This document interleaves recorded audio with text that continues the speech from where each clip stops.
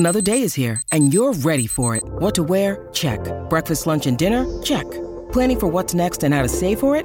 That's where Bank of America can help. For your financial to-dos, Bank of America has experts ready to help get you closer to your goals. Get started at one of our local financial centers or 24/7 in our mobile banking app. Find a location near you at bankofamerica.com/talktous. What would you like the power to do? Mobile banking requires downloading the app and is only available for select devices. Message and data rates may apply. Bank of America N.A., member FDIC. When you need mealtime inspiration, it's worth shopping Kroger, where you'll find over 30,000 mouth-watering choices that excite your inner foodie. And no matter what tasty choice you make, you'll enjoy our everyday low prices, plus extra ways to save, like digital coupons worth over $600 each week. You can also save up to $1 off per gallon at the pump with fuel points. More savings and more inspiring flavors make shopping Kroger worth it every time. Kroger, fresh for everyone. Fuel restrictions apply. Age of Radio.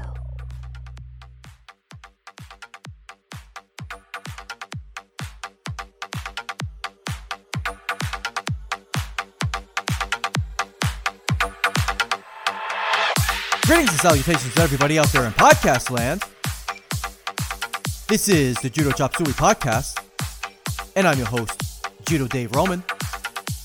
Coming back at you from somewhere in the Florida Panhandle into your headphones, car speakers, television sets, and wherever you choose to listen to this podcast. I thank you and appreciate you either way. On this episode of the Judo Chop Suey podcast, I'm just going to be talking about a smorgasbord. Hopefully I said that right. A smorgasbord of various topics. I don't really have a firm agenda to say, but we'll see how it goes. I guess I'm just going to wing it this time. I want to kick off the show talking about a bit of personal related stuff, not like hygiene or health personal related. I'm talking about training. I am talking about teaching another class at my jiu-jitsu club, and that was a lot of fun. What was really interesting to me in teaching, which I taught not only did I teach Sumigaeshi again, but I spent some time discussing gripping strategies, because I think that grip fighting is an underdeveloped game in a lot of people's jiu-jitsu. And a lot of times when I'm in a roll or rolling with somebody, I tend to get dominant grips almost at will. And one of the things that I really covered in this class that I taught just probably about a week or two ago is that I taught them some basic gripping strategies, some basic approaches and how to strip grips. But one of the things that I tried to hammer home is, I'm like, guys, you don't have to accept the grip. If somebody just grabs you on the lapel, you don't have to sit there and take it. You can actually do something about it and impose your will and turn the tables, so to say.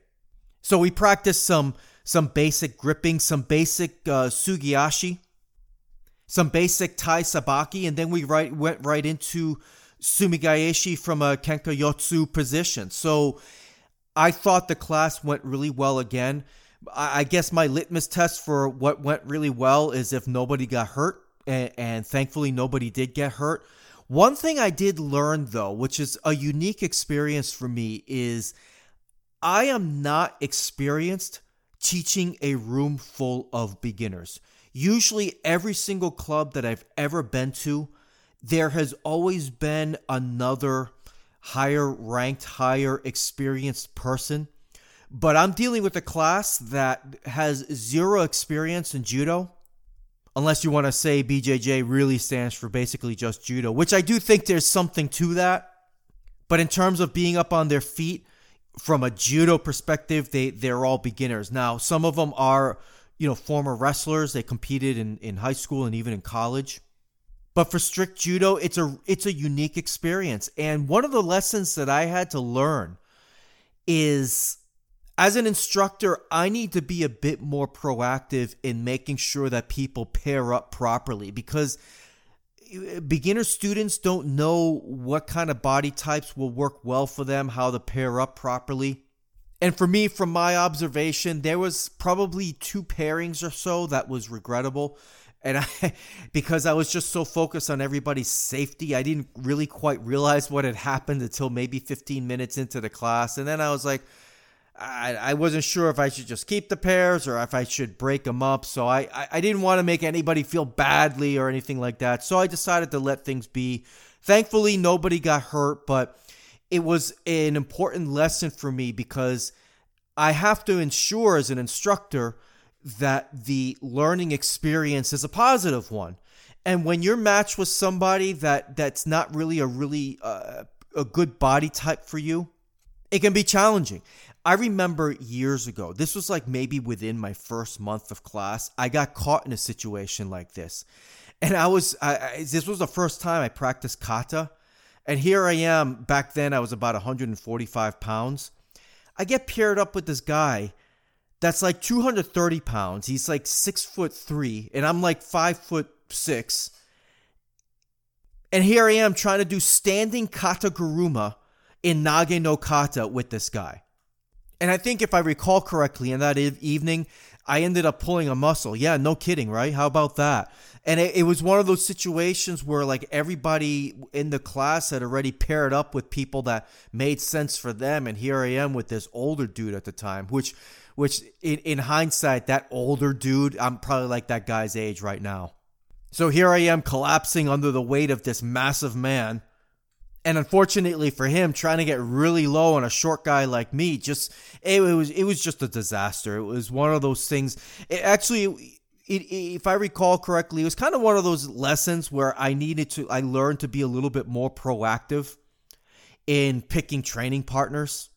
And, in that situation, learning to be more proactive about that sort of thing eventually led me to become more outgoing and a little more extroverted, because back then I was very introverted, and there's nothing wrong with being an introvert, but being an introvert and it's affecting your ability to, forge new relationships and stuff, that's not really a good thing. And I was that kind of an introvert. But through years of judo and these types of situations, I learned to be more of an extrovert.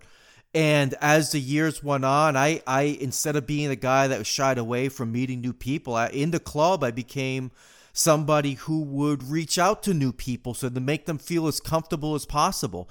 And as a result, over years of that extended to my own personal life. So now, in many ways, I'm an extrovert of sorts. And most people in my life get the very best of my personality, especially the listeners on this hideous podcast, get the very best of who I am. So where was I going with that?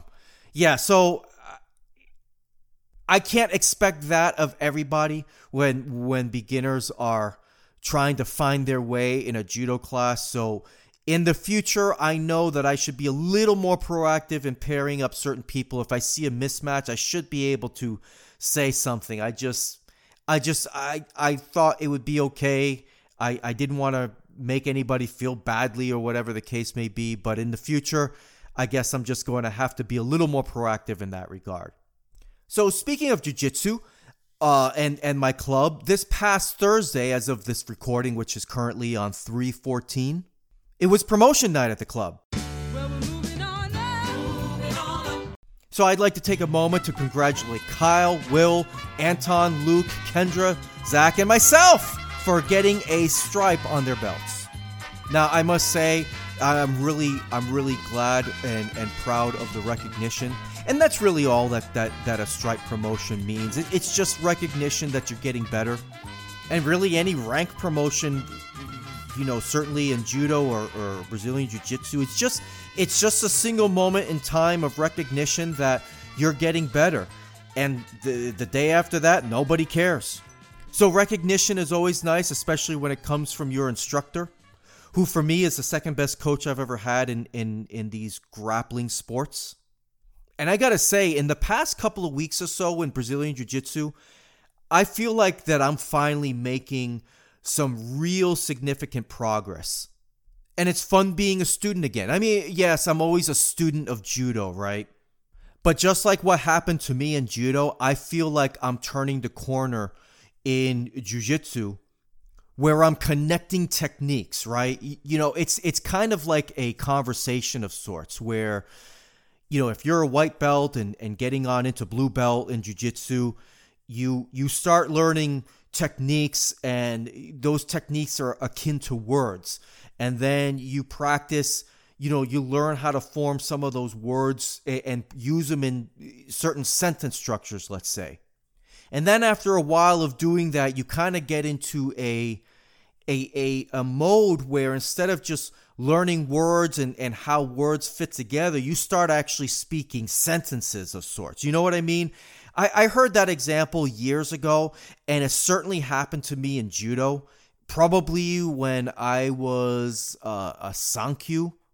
And I would say about 18 months in of regular practice, and it's funny, I've said it before, I happened to catch that round of randori on film. There was a moment where judo just clicked for me. Doesn't mean that I was a Shodan level yet or anything like that, but there was something that just turned on, and it's like seeing, like having a bunch of puzzle pieces, and then you start seeing the picture form. That's kind of what's happening for me in jiu-jitsu. It's that my technique is getting better, of course, but instead of thinking about what techniques to do and what things are there, I'm just kind of taking the principles that I've learned and applying different principles in different situations. Give you a perfect example in judo. Nobody has ever formally taught me the combination of Osotogari to Yoko Tomonagi. Nobody's formally taught me that. But because through years and years of practice, that's a combination that I can do. And I've pulled off that combination. And it's a weird one. Nobody really formally teaches that. But once you start getting an understanding for the principles, the techniques and trying to fit things together in standard ways, it's not nearly as important. You just, the principles behind it involved. So anyway, same thing's happening with me in jiu-jitsu. Like a lot of times I don't even know the names of some of the things that I'm doing. I still can't really tell you what the difference is between an Americana and a Kimura is. To me, it's Ude Garami. But last week for me, during a roll, I was stuck in bottom, and I had somebody in my half guard. I did some weird sweep. I don't know what the heck that I did, but I rolled this guy over. Not a whole lot of effort involved, and got mount, and then managed to tap him out from there. Not some newbie either. He's actually really good. So, yeah, if anybody's listening from the club, I'm not putting you guys on notice. That's not what I'm trying to say here. In fact, quite the opposite, because I know the process for me to get better is to continually attack and to continually make mistakes. So, in fact, instead of saying that I'm putting the club on notice, I'm really sitting here saying that you guys are going to have a lot of opportunities to tap me out, because I'm going to be trying things and doing things a different way to really expand on my ability to have what I would call jiu-jitsu conversations. So yeah, Brazilian jiu-jitsu has been a lot of fun, but you know what, to me, honestly, it's Brazilian jiu-jitsu is judo without rules, or far less rules. And I've said this, I've hammered this for 5+ years. One of the greatest benefits for Brazilian jiu-jitsu is the fact that I've got other adults that I can train with that are my age. And I think judo as a whole misses out on a very potential demographic. That demographic, you get beginners that are 20-year-old, 18 years old and up. They're not going to win world championships. They're not going to come in and be Olympic hopefuls. But I really believe getting that demographic, the 18 to 35-year-old demographic, more into judo would really change things for the better. I really believe that. In fact, I had a conversation about this a couple of weeks ago. I was a guest on the Judo Way of Life podcast, which is hosted by a remarkable fellow by the name of David Groom. Now, David was a former high-level competitor for Great Britain. And now he's currently living in Australia, I believe right near Sydney. And he's coaching at a really large judo club, a club that looks to be a really excellent one by my observation, just seeing the programs that they have there. And one of the things that we were talking about on his podcast was the high-ranking standards for Australian judo. I've said this before, that I think Australia has the toughest standards for an average person to earn a Shodan that's out there. And I don't, one point that I made on that podcast episode with David is that I think such high requirements can end up being detrimental to growing judo. Yeah, especially when coaching is tied to rank. Now, I would say that in terms of skill and knowledge, it's even tougher to earn a black belt in Brazilian Jiu-Jitsu than it is in Judo. In Judo, it's relatively easy. I've said this many times that probably the skill and know-how is equivalent for Shodan and Judo to a purple belt in Brazilian Jiu-Jitsu. That's terms of ability, knowledge, hours on the mat, and so on and so forth. It's about the same. And I've heard people say that the purple belt in Brazilian Jiu-Jitsu is the black belt, the first-degree black belt in just about every other martial art out there. And I think that there's some truth to that. But at least in Jiu-Jitsu, for somebody really, for whatever reason, they want to be a black belt, at least in Jiu-Jitsu, there's a path for the average person that's passionate about the sport to put in the work, learn, take your time, and maybe eventually you'll get there. But at least there's a window of opportunity where that is, and it's an opportunity that's not dependent on doing other things. Now, to be clear, this is not a problem everywhere in the world for judo. Believe me, I would say the United States has a fair path. I've recently been informed that even Canada now has a more fair path to Shodan and coaching for people. It's a longer path, and that's how it should be. If you're not competing regularly, earning competition points, it should take you longer to earn a Shodan. But at least there's a path for somebody that if they really want to pursue that, they can, and they're not going to get shut out just because they're not on the competition circuit. I believe Great Britain also has a technical path as well that takes longer, but it's my understanding over in Great Britain that they don't respect any black belts that take the technical path only, which I find a little funny, but I mean I can understand that, but their competition system is fair. I used to think that it was that you had to win all of your matches on the same day. You just had to earn wins over a period of time, defeating certain people of your rank. So, and that's a pretty fair system, actually. I think that's a really good one. But there are other countries, Australia is an example that I just, when I look at it from the outside looking in, I just think it's too tough to their detriment. Maybe I'm completely wrong about that. I'm not even being critical of Australia. They're going to do what they're going to do, and they're going to do what they feel is right. But sometimes when I see that again, I just wonder to what end. Now, continuing on the discussion of the land down under, I received 2 books in the mail from a Mr. Matt D'Aquino. Now, for those of you who don't know, Matt is a former Olympian, I believe, at the 2008 Games, representing Australia. He's currently a Judo Australia 4th Dan, and I believe he's a Brazilian Jiu-Jitsu black belt now. And he is well known for his BeyondGrappling.com website and YouTube channel, which is an excellent one that I have gone to many times over the past, whenever he invented it, after his competitive, certainly last 10 years it seems. So yeah, people all over the judo community should know exactly who he is. And if you don't, shame on you. Anyway, where was I? So we were having a conversation on Reddit, and if you can hear my cat clanging for food in the background, I apologize. Where was I? Oh yeah, Reddit. So somebody had made mention that Matt had 2 children's books that he'd written. I had no idea. So I was like, wow, that's awesome. Where can I get? I don't even remember how the conversation went. But either way, Matt sent me a direct message. He offered to send me 2 of his books. And I was like, yeah, that's great. Send them to me through Amazon, whatever. That's awesome. I sent them the address and everything. Got the books, I think, about a week later. And they're fantastic. They are really great children's books. One is called My First Judo Competition. And the other one is called The History of Judo for Kids. They're really nicely illustrated. The artwork is just fantastic. It's just really great. It's a great kids version history of judo. And the other book is just about their first competition and the emotions a child may go through during their first competition. And that, you know, I don't want to give away the book, but it's I'll just say there's really wholesome lessons to be learned from this book. And you know what? I'm going to keep these books for a very long time because these are going to be the books that I read to my grandchildren.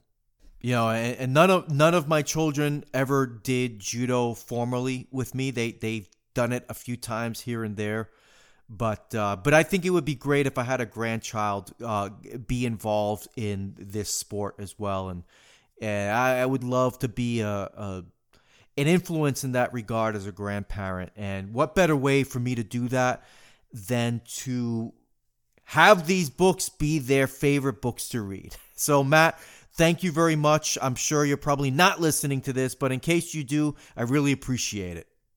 So I want to cover a little bit of news that's going on with the war against Ukraine and how that relates to judo. There's been a few new developments that I wanted to cover.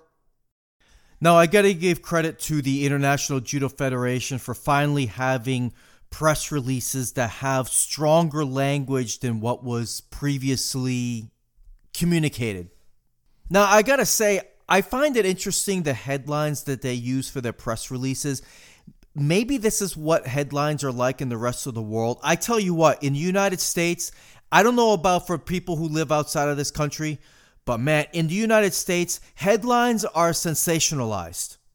Headlines are written in a way to trigger an emotional response, and it's a big part of the reason why I'm off of Facebook for good. As far as I'm concerned, for good. I don't see myself coming back to Facebook simply because I'm done being triggered. I just can't stand it. You know, like the old saying goes, if something is offered for free, then you are the product, and I'm just not going to be a product on Facebook anymore. So I'm just bringing this up because it's just interesting to me how ordinary the headlines are. So here's one headline: open letter to the IJF member federations. And this is one of those statements that I felt was a little bit stronger. Letter goes, dear presidents, dear judo family, following various information and communications vehiculated on social media, we would like to bring some clarification to the current position of the International Judo Federation. The International Judo Federation deplores the war taking place in Ukraine, and we are in complete solidarity with the Ukrainian people. Now, this is the kind of statement that should have come out a long time ago. Continuing on, all the governments of the world are striving and hoping for successful negotiations that would allow to stop the violence against innocent people. In order to achieve this, we do not wish to add violence on top of violence, nor to be part of it under any form. For example, the President of the French Republic, Mr. Emmanuel Macron, has a healthy stance on negotiations, and he has allowed a space for that. We are following this line of approach, and should the situation require it, we will know how to take tougher measures. At present, understanding the fury that this invasion is provoking, we believe the most urgent thing to do is to help Ukrainian people, and the world of judo is mobilized. Numerous clubs are launching refugee welcome operations and material aid. We are engaging in this approach. The International Judo Federation is in direct contact with the Ukrainian Judo Federation, the Ukrainian Olympic Committee, and the IOC, working together for targeted help where needed the most. We are offering 200,000 United States dollars as humanitarian assistance for the Ukrainian judo family. Violence in response to the violence can only be a factor of aggravation and justification of the aggressors. Today, it is a moment for solidarity and unity as opposed to divisions and segregations which would mark our existence in a negative way for many years to come. Thank you all for your contribution in helping Ukrainian people in these difficult and sad times. Best regards, Marius Wieser, President of the International Judo Federation. Now that's the kind of statement that was needed to be said a couple of weeks ago. And hey, better late than never, right? And I really appreciate the IJF taking a stand against this. And to further push that point, the International Judo Federation officially announced that Mr. Vladimir Putin and Mr. Arkady Rotenberg have been removed from all positions held in the International Judo Federation. Furthermore, the vice president of the IJF and the president of the European Judo Union resigned from his position, a Mr. Sergei Solovnichik. Now, I don't believe that Mr. Solovnichik did anything wrong per se, but he is Russian. And it's my understanding that he stepped down from his position to not cause any further issues or dissension within the European Judo Union. Especially when you consider that this is an elected position, so nobody at the EJU was demanding for his resignation. But perhaps, perhaps he felt that being a Russian, he needed to stand by his president, maybe? I don't know. But I think Mr. Solovnichik, did an honorable thing in stepping down and not causing any issues for people who are being represented, across the world and across the European Judo Union. Now, earlier in the week, I had read that Russian athletes and athletes from Belarus were going to compete at IJF events under the IJF flag. However, I recently read, and this was just the other day, that Belarus and Russia are no longer competing at any IJF events, even under the IJF flag. It's the statement that I read said, following official communications received by the International Judo Federation, the Russian Judo Federation and the Belarusian Judo Federation have suspended their participation from all IJF and EJU international events. There will be no Russian or Belarusian athletes participating in IJF and EJU events with immediate effect. That's really a shame. Now, I don't know of of too many athletes from Belarus who are highly ranked, but man, Russia's got some great athletes. Let's not forget the number one ranked athletes in the under 100 kilo and the plus 100 kilo divisions are currently Russians. And we're talking about Tamerlan Bashayev in the plus 100 and Arman Adamian in the under 100 kilo division. I'm also taking a quick look at some of the other rankings in the other divisions. Let's not forget Yago Abuladze of Russia. And on the women's side, you got Madina Taimazova, who's currently ranked third in the under 70 kilo division. You got a lot of athletes from Russia who are going to be negatively impacted by this war. And it wouldn't shock me one bit if these are all athletes that are completely against invading Ukraine. So without Russia and without Belarus competing at these events, there's an opportunity for some athletes to climb up the rankings and get those coveted points and not have the Russians in their way. And some of those taking advantage of getting those points is Team USA. I don't know if you guys have noticed, and you probably haven't. Team USA has been making a little bit of noise, just a little bit of noise in some of these international competitions. And maybe there's a little bit of hope here. There's a good opportunity here. Now, continuing on the train of thought with Russia and Belarus and the war in Ukraine, the International Judo Federation recently put out another headline saying, "No borders, judo for peace." So I'm like, okay, what's this mean? It's one of those non-triggering headlines, once again, very obscure. So I decided to open up the article, and it says, in response to the continued humanitarian crises around the world, the International Judo Federation is launching 2 initiatives to assist people affected by the current situation in Ukraine. The first is aimed at refugees, and the second is targeted specifically to judoka. Below, you will find a map with necessary information to find judo clubs near you. Click on the country marker to view the list. More information to come as more clubs are added to the map in affected areas around the world. So what's really interesting here is what the IJF has done on this particular page, and the website is noborders.ijf.org. They have provided a list of clubs in neighboring countries. It's an interactive map, and you can click on, really there's various numbers on the map, which means that there's a certain number of judo clubs in that region. So if you are a judoka in Ukraine, or if you are even a on the Ukrainian national team, trying to find a place to be a refugee and trying to, continue your judo training.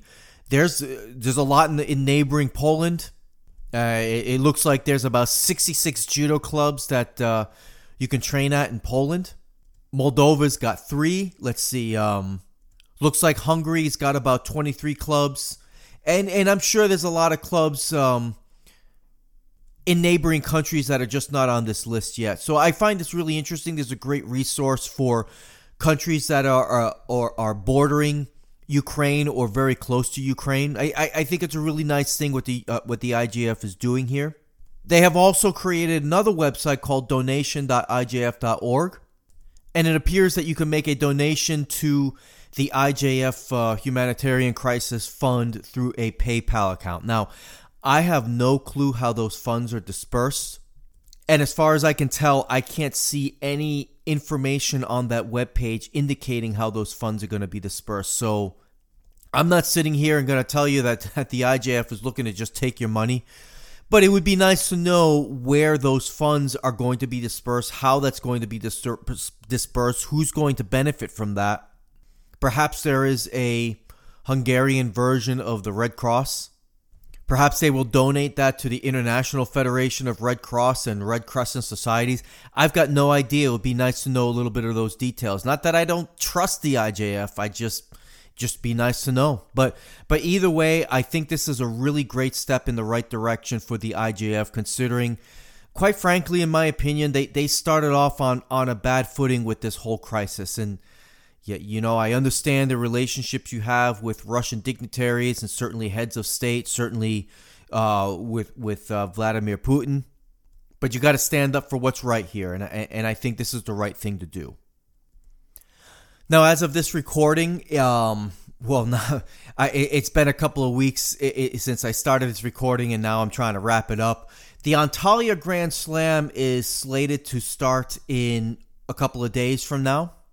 Looks like it's going to land on April 1st, April Fool's Day. Wonder if the rest of the world recognizes that. I know I try and ignore it as much as possible here. It's so dumb, right? April Fools. I mean, what the hell? Though I did get my mom once, pretty funny. I wrapped a, you know those sprayers on your kitchen sink? Well, I wrapped a couple of rubber bands around it and made it tight. And then when she turned on the sink, she got sprayed with water. Oh, it was really funny. This was like in 1985 or something like that. I thought I was a funny kid. I didn't get in trouble for it, thankfully. But yeah, that was my one claim to fame in terms of pranks. So where was I? Oh yeah, the Antalya Grand Slam. This is a big event. Obviously, it's a Grand Slam, especially with, as I mentioned before, certain events dropping off due to the war in Ukraine. Looks like there's going to be over 560 competitors at this event, 336 men, 228 women. Now, what stuck out to me right off the bat is Team Canada showing up to this event, which includes Krista Deguchi and Jessica Klimkate, both competing in the under 57 kilo division. And Krista Deguchi's sister, Kelly Deguchi, is going to be competing in the under 52 kilo division. I assume that's her sister. I mean, they kind of look the same, right? So I'm not familiar with Kelly Deguchi, but I'm going to assume she's a recent newcomer to the World Tour. Team USA is sending 9 competitors. I'm looking forward to seeing some of them compete, especially the ones that follow me on Instagram. Japan will not be at the event, but Georgia will be there. I'm really looking forward to seeing Guram Tushishvili. It's been a while since I've seen him compete. And it looks like some of the other judo-strong nations are sending a lot of players to this one. France is sending 25 competitors. Brazil is sending 24. Kazakhstan sending 23 competitors. Great Britain sending 18. Germany 18. And Mongolia 18 as well. It's a lot. It's a lot of players there. And you know, like I was saying before, I think some of these countries are taking advantage of these early points or these opportunities for early points. So we shall see. I'm really looking forward to it. I think it's going to be a good one. All right, I think that's going to do it for this episode of this podcast. I appreciate you checking it out. Apologize for the delay in getting this out. I had some pretty life life-altering events happen recently. Nothing really bad. Just my son came home. My older son came home. So I'm just trying to help him out, get him up on his feet, and already landed a job. I'm very proud of him. And now I just need to secure him a place to live and get him out of here. No, you know what's interesting? It's as I've become older in life, as an older parent, I'm appreciating more and more the now. You know, like when you have a kid and they grow, you know, and they're a little baby, you're like, oh, you can't wait for them to walk and talk. And then when they start walking and talking, you can't wait for them to sit down and shut up. And you're always looking for like the next thing to happen. I can't wait for this. I can't wait for that. Instead of really enjoying the moment. Maybe that was just me. And I was always involved with my kids and stuff, but I've always kind of been like, oh, it'll be nice one day when the kids are growing up, I can kind of retire and things like that. But right now, it's you know, I was telling my son the other night that it's actually nice having you here, because it had been about a couple of years since I've seen him, or seen him with such consistency. He hasn't actually lived here with me in quite a number of years. And of course, I don't want to keep him here, living here and stuff. He needs to grow up. He needs to do his own thing. It's just I'm really appreciating the current, and I'm really appreciating the now, because, you know, when I think more and more about it, the prospect of having a really empty home doesn't sound great to me. I'm enjoying the hustle and bustle of life, and unfortunately, that may mean sometimes that I'm not able to crank out a podcast episode in a timely fashion. But I'm enjoying this. I wish I could hit pause on my life right now and keep things exactly the way they are for the next 100 years. But we know that's an impossibility. So anyway, I probably should have kept that for the after party, which I will have an after party. But this is going to do it for the judo portion of the podcast. This might be a record short episode. So I hope you all enjoy it. I'll be sure to cover the Antalya Grand Slam in the next episode, among other subjects as well. But with that, I hope you all have a great day. I hope you all have a great rest of the week. Train hard. Stay safe out there. And until next time, I'm out. Oppan Gangnam Style. Gangnam Style. Oppan Gangnam Style. Gangnam Style. Oppan Gangnam Style. Hey, sexy lady. Oppan Gangnam Style. Hey, sexy lady. The after party starts in 15 minutes. All right, so the after party. So I'm going to cover a couple of TV shows that I've been watching, but then after that, I'm going to go off on a rant. I'm going to go off on a real rant, and I'm like really serious about this. This is one of those things that I've been bottling up inside that I just got to tell somebody how frustrated I am. But first things first, Outlander is back, and it's been back for about 3 weeks already, and what an excellent show. I mean, I could do without some of the gratuitous lovemaking scenes. I really hate that in television shows. I just figure save that for the internet or something. But other than that, I think it's just a tremendous show. It's really interesting. It's got its holes, which, you know, for anybody that's watched the show, if you haven't watched the show, well, it's going to get somewhat spoiled for you. You know, with Claire going back in time, how is it that every time she goes back in time, she goes right to the same period of time, and then when she goes in the future, she ends up like in the correct period of time? Like, why is it that every time she's gone through those portals or whatever, she doesn't end up in like, you know, Scotland in the 1300s or something like that? It's just minor quirks, but the acting and the storylines is really great. It's been great all of these years, and season 6 is no exception. I think it's season 6. Now, one show that I know is back for a season 6, and I've been watching it, is Peaky Blinders. Take a little walk to the edge of town, go across the tracks. Love that song. Love this show. And season 6 has been great. It's a little confusing. There was such a long break. Especially with Helen McCrory passing away, Aunt Polly. And I thought the first episode of season 6 had a very nice send-off for her. It was the right thing to do. It was an appropriate way to do it. Now, speaking of Helen McCrory, I'm currently watching Billions. I don't know if I've talked about it already, but Helen McCrory was Damian Lewis's wife. And Damian Lewis played Bobby Axelrod on Billions, and he's no longer on the show. He's not been on there for... Gosh, is this season 6 as well for Billions? I can't even keep track anymore. But the show, by and large, has not missed a beat. You would think that losing its arguably its biggest star would be an issue, but they've managed to transition without Damian Lewis quite well. And I think the biggest reason for that is Paul Giamatti carrying that show, playing the role of Chuck Rhodes. I don't know if Giamatti freestyles when he's playing that role, but my goodness, the writing in that show, and particularly for that character, is just incredible. It's over the top, but over the top in a good way. Now, talking about over the top, and I don't mean the movie starring Sylvester Stallone, over the top in a bad way is this show that I watched on Netflix called Bad Vegan. I watched 4 episodes of that, and I was left pretty infuriated. I have to say it, I left infuriated over the main person the show was talking to, which was this lady who ran this vegan-only restaurant in New York City and swindled investors. And she swindled investors under the guise of being psychologically manipulated, and I'm not so sure about that. And the thing that I thought was really outrageous was for all the... for the $1.6 million that she embezzled from investors, she ended up only serving, I think, 4 months in jail. If it was some other lady from a poorer neighborhood running a beauty supply store, let's say, or a popular chain of beauty supply stores, and it was found out she was embezzling, and she didn't have the right celebrity connections, she would have gotten the max 15 years. But this lady, she's blonde, she's pretty.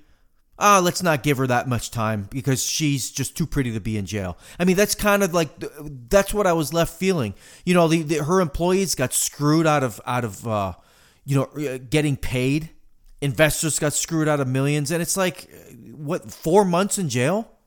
I don't know. That one really bothered me quite a bit. But that's actually not what I want to rant about. I want to rant about healthcare in this country. I can't believe I'm even going here on this podcast. And this is not really even a political take. But I got to tell you, there's something really wrong with healthcare in this country. And as shocking as this may sound, I'm not blaming the insurance companies on this one. I'm blaming the doctors. Maybe not the actual doctors doing the care itself, but the office managers and these hospital groups and things like that. You know what I discovered? So, long story short, my stepdaughter has been having dizzy spells. So, they've been getting progressively bad. So we take her to one day we take her to the hospital. It's kind of really bad. She gets run up with all of these tests, and hospital visit turns into a cardiologist visit, which turns into some other type of visit, and visits here and there. And long story short, ends up having an iron deficiency. So we get bounced around to all these different doctors and hospitals because we're just, hey, kid has a problem, take him to the emergency room. It's an emergency. You're fainting. You're passing out. What the heck's going on? But here's where it gets really crazy. And I don't know if this happens in other places, but this is certainly happening to me. We go to my local emergency room at my local hospital, and we get billed for that hospital for emergency room visit. Of course, the cost is going to be high, but that's besides the point. But then here's the rub. We start getting bills from different places. We're getting a secondary bill for the same hospital visit under a different name. And you know what we find out what they're doing? And I don't know if this is legal or illegal, if this is just the way it is. Hospitals are double billing the insurance company for the same office visit, for the same emergency room visit. And the second quote unquote office within the hospital that's billing the insurance company, they are not covered under our insurance plan. So here it is. We go to the emergency room, which is covered under our insurance plan. We end up seeing a doctor that happens to be working there by the hospital, but that particular doctor is out of network. So we get double charged. The doctor's just like, he's just doing his job. He doesn't care about all that crap about billing and stuff. He doesn't do any of that. He just records the work that he did and the codes, and it's up to these office managers and whoever the case may be to get as much money as possible. And here's the other thing. Sometimes I just want to go to the doctor and I want to pay out of pocket. I don't want to involve the insurance company. Can't do it. I just found out that's illegal. So here I am with a stack of medical bills in the thousands, all in all to diagnose a iron deficiency, which probably could have been discovered had they just taken her vitals and just taken her blood work right off the top. But no, we got thrown around this mess of healthcare, and we weren't even being cared for. Now, obviously, I don't blame my daughter for getting sick. Like, that's not what I'm saying here. The problem is the care itself is terrible, and it's being screwed up by office managers trying to take advantage of insurance companies. Maybe insurance companies are playing a really dastardly role in this as well. But the people that end up suffering are people like myself that just want to trust the doctors, right? I mean, that's the whole thing we've been hammered about for the past 2.5 years with this pandemic. Trust the doctors, right? So yeah, we go to the doctor, we trust you're going to do the right job, and here we go. We get stuck with thousands of dollars worth of bills over an iron deficiency. I could have gone to Walmart and spent $20 and we would have been fine. And the thing is that I'm not bragging or anything like that. I'm doing pretty well. I'm doing well enough that people making half of what I make are doing pretty well themselves. I don't know how a family making half of what I make, which there's millions upon millions of people like that, how they could get by if their child or somebody in their family gets sick.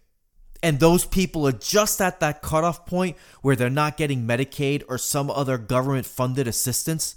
It's insane. It's robbery. And I don't even know how this could possibly be fixed.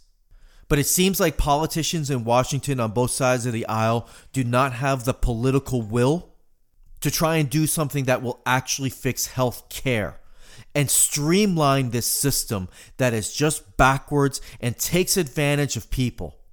And honestly, I don't even know what the answer is. In a government-run system, sounds great at first, but that only works if you cap what doctors earn.